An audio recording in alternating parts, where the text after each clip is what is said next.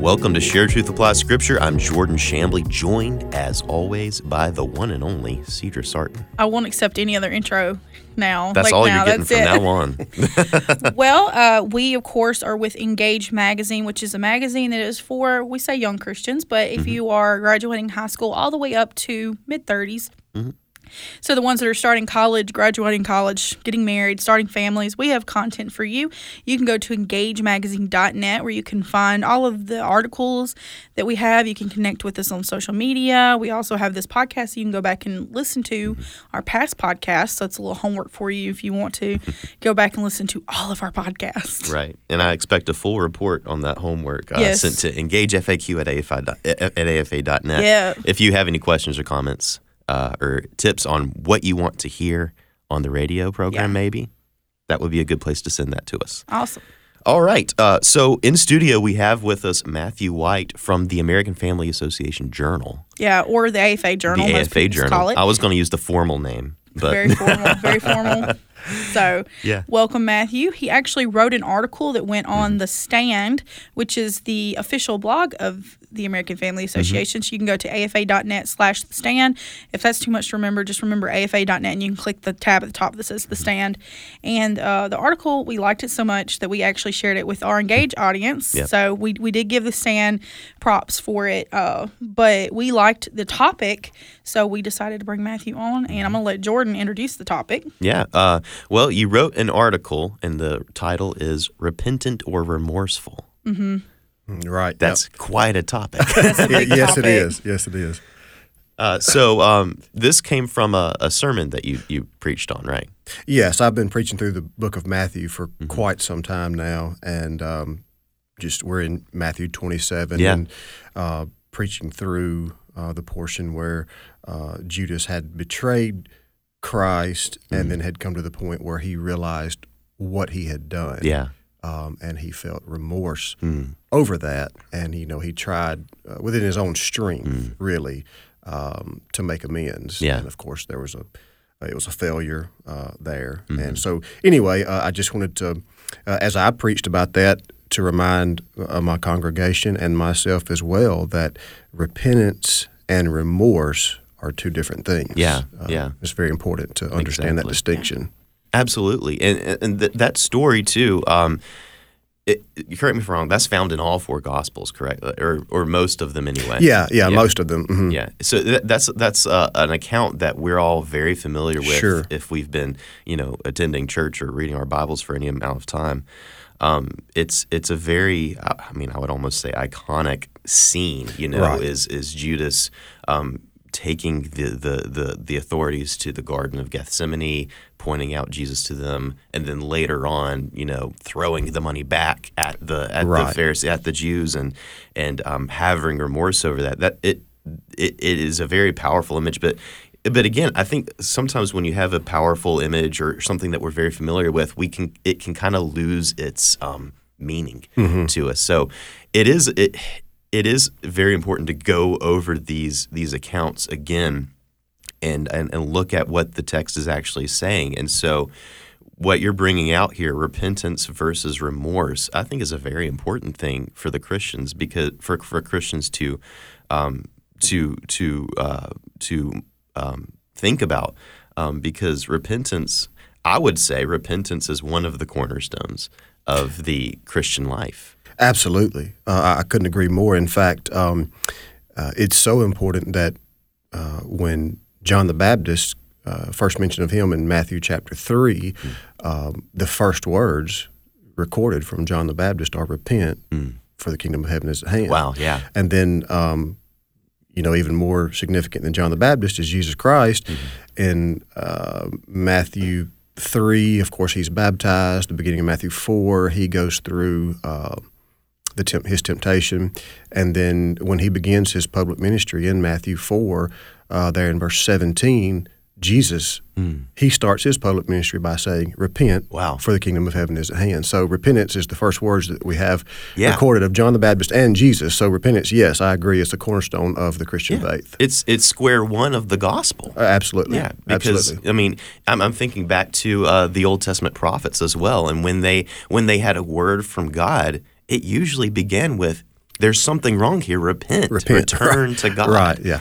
So, and that's something really, really, really important for us to remember when we're out, sharing the gospel with other people. It's not just a footnote. Repentance is also part of this. Sure. And you don't necessarily start off with the positive thing. You start off with, okay, where are you right now? And there's an issue here. Right.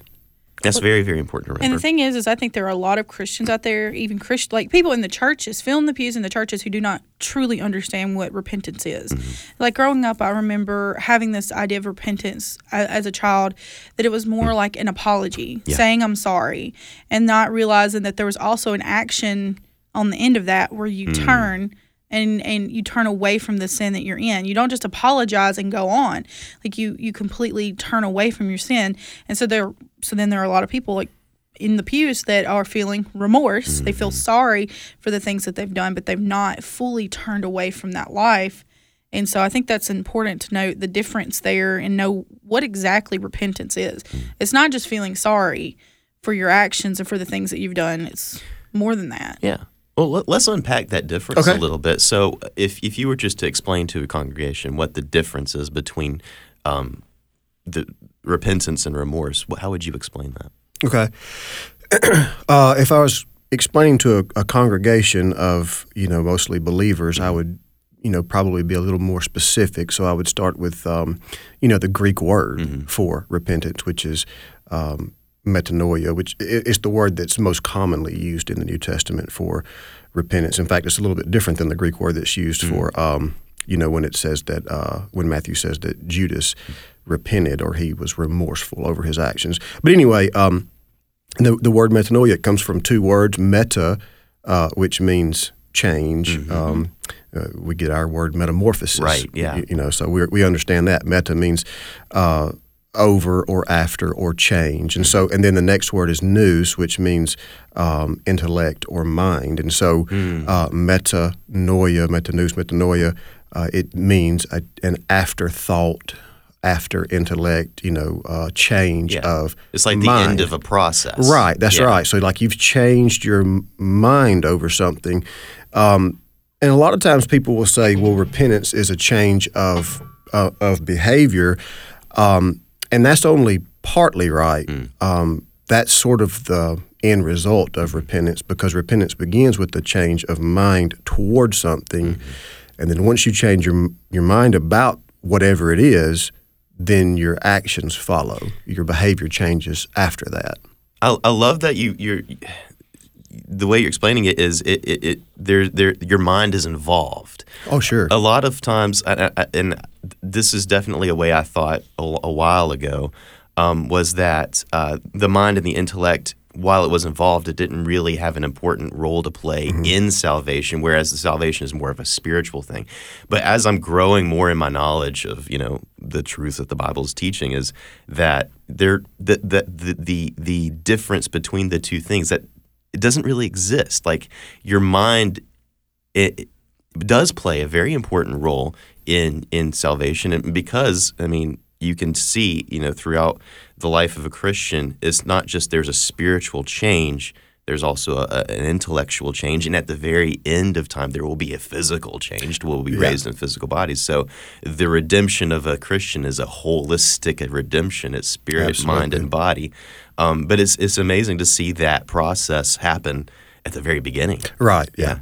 And oftentimes, it's interesting that obviously this would depend on the background of a person, whether they've been brought up religious and in church, but a person may not even really know what repentance is. They may not even know what repent means, or that they are even repenting until after some time. They've grown in their faith.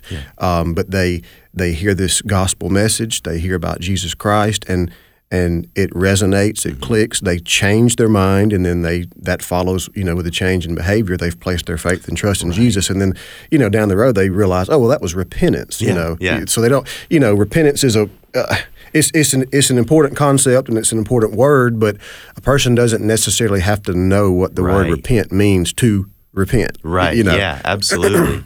But it is helpful to understand if we're going to use that terminology and we're talking to someone and we're telling them to repent. Right. It's like, okay, well, what does that mean? I do feel sorry that it did something wrong. Yeah. But one of the things that I see in the story of, okay, so you bring in this article, and not to spoil too much, but in this article you show a difference between Judas and Peter. Sure. And you bring up Peter denied Christ and 3 times, and at the end of that, he definitely felt remorse, but it went beyond that, and you can see the fruit of actual repentance unfold in his life. And that's one of the key differences, I think, is repentance leads to salvation. Remorse doesn't. Right. Remorse leads to despond. Right. Yeah. Remorse is more of a regret, a sorrow. I feel bad over the consequences of my actions rather than the action itself. Children are really good examples of this. Yes, absolutely. They do something wrong, and they get caught, and they may not really feel bad about what they did. They just feel bad that they're going to get a spanking or some kind of punishment over the situation. I can testify to that. Yeah. As can I. I have 5 boys, so yeah, I know that full well. Right. And it's interesting too to see the difference between where these 2 actions come from. Because Judas, I mean, this is sort of something that you can extrapolate from the story. This is not necessarily explicitly stated, but you can just expect that Judas really didn't believe Christ. Right. He didn't really believe that Jesus was who Jesus said he was. Sure. Yeah, I agree with that. And of course we, there are differing opinions on this, obviously.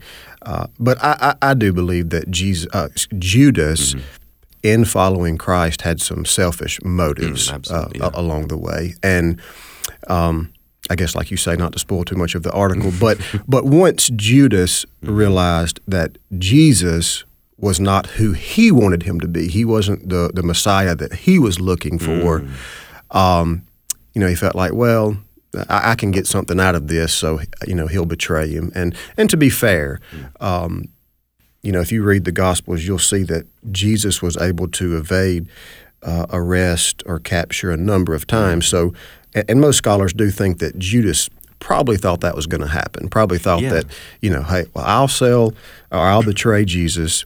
I'll get 30 pieces of silver. Jesus will do like he's done every other time. He'll slip out the back, and him and his disciples will go on their merry way.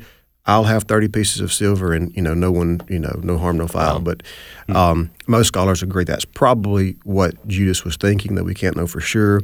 But it does, to me, I think that that seems reasonable because when you read the scripture, it says that once Judas saw, in other words, when he saw the consequences of his actions, that's when he felt remorse about it. It wasn't until he realized that, oh, this is not working out like I had planned, because he had it worked out the way he had envisioned in his mind originally, he probably never would have felt bad about it. If Jesus had have slipped out and gone free, Judas probably never would have felt guilty. He would have gone on with his silver and been fine. Wow.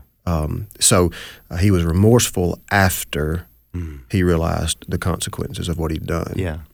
And it sounds like he was making the same mistake that so many people in that time did as well around Jesus. I mean, there's the story of when, a lot of Jesus' disciples abandoned him because, he's not going to overthrow the Romans. Right. Yeah. And you'd think that we would have learned that lesson by now, that, we understand who Jesus is and what he does in our lives. But in my own life, I mean, before I came to Christ, definitely, but even after, sometimes you still have these wrongful ways of thinking. where you expect Jesus to be the kind of Savior that he isn't. And you expect him to be like, okay, so he's going to change my life in this way, or he's going to do this for me. And it's outside of the realm, or outside of the definition that the Bible gives us. Sure. Yeah. Absolutely. I think we all do that. You know, we have these expectations of what Jesus should do or what we would like for him to do in our life, but when you read in Scripture, that doesn't line up with the Savior that he came to be. Yeah. You have to really be careful then. Like you have to read the Bible and come to it humbly without any of your, presuppositions and your settled ways of thinking, and you really have to ask God to reveal, like what he's actually saying and who Jesus actually is. This is a very important thing. But again, I do think that repentance, like we see in Peter as opposed to Judas, repentance comes from belief. Repentance comes from believing who Jesus is, and when we falter or when we see our inadequacies measured up against that, that's when we're led to, okay, we need to find that hope. We need to rest on who Jesus says he actually is. Yeah. Sure.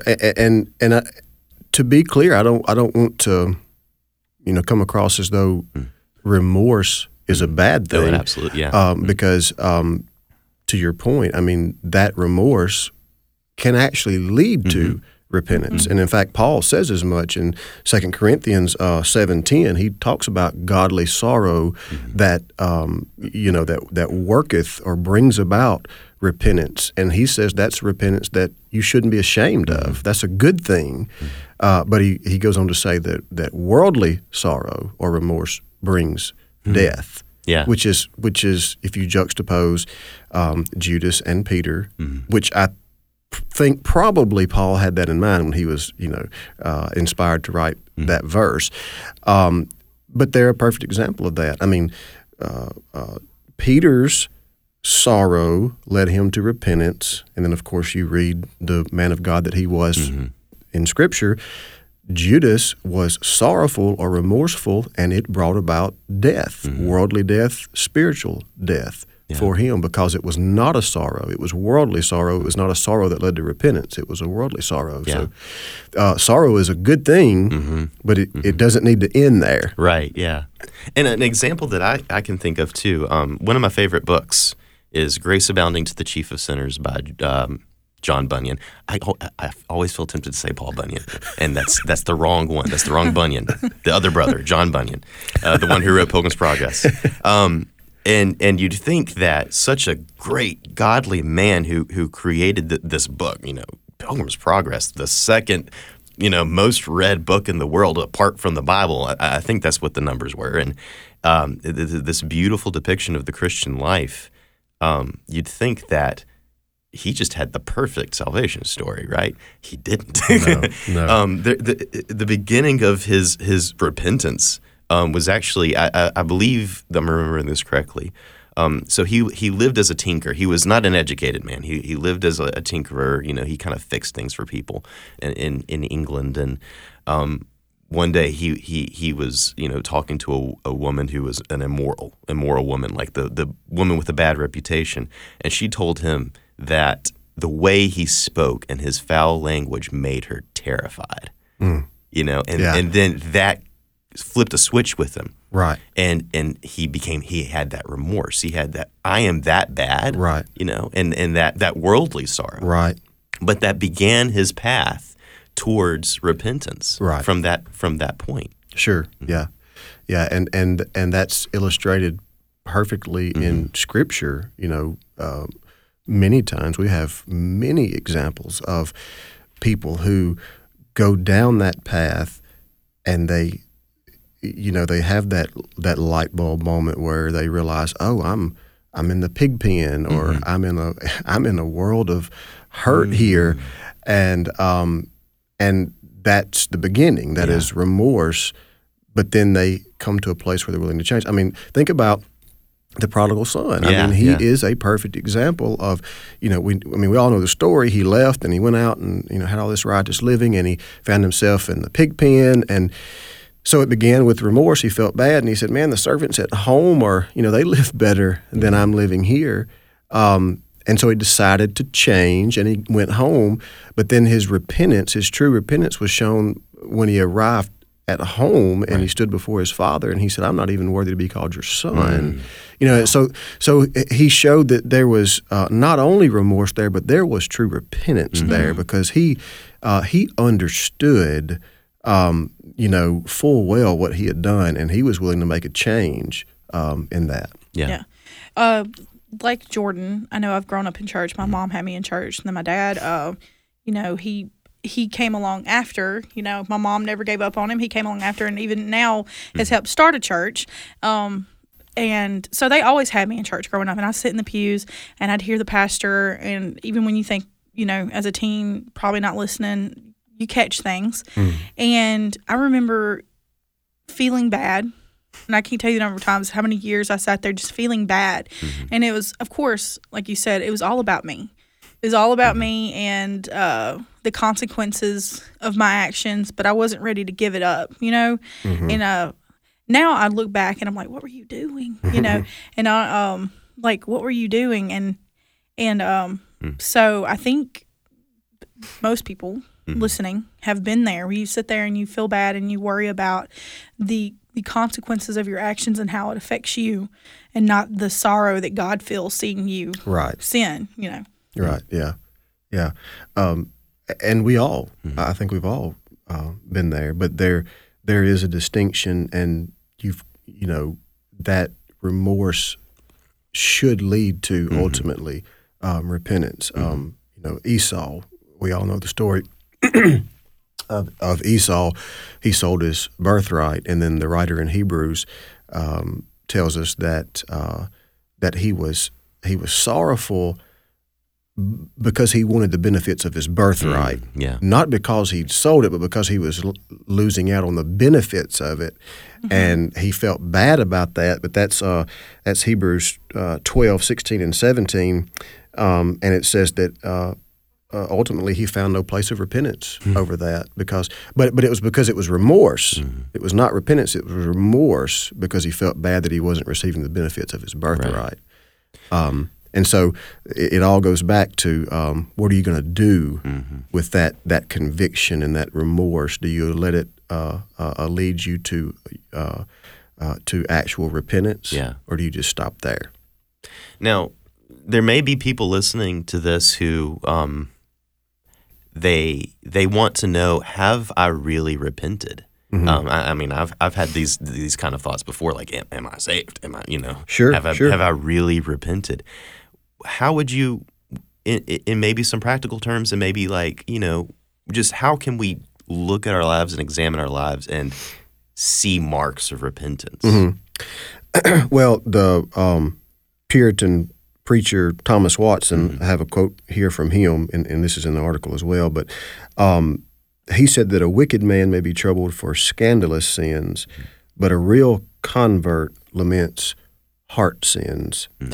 And so, obviously, we need to understand that repentance is a gift of God, that we're even granted the ability to see the error of our ways and to seek forgiveness and repentance. But, if you really want to know whether or not you're repentant or not, it's a pretty simple question to ask. Am I concerned about the consequences of my actions, excuse me, or am I concerned about breaking the heart of God? Am I contrite? Am I broken over the sin? There are a multitude of sins that we all commit daily that nobody else ever knows about. Sins of our mind and our heart. Do we realize that those are breaking God's heart? Nobody else sees them, so we're not really forced to deal with any consequences that other people can see. But are we broken over those? Because we realize that, there may not be an external consequence here, but that's still sinful, and that is still breaking the heart of God. And there's a huge distinction there that we have to, come to realize. Yeah. I've heard it described, repentance, as coming to the end of yourself. Sure.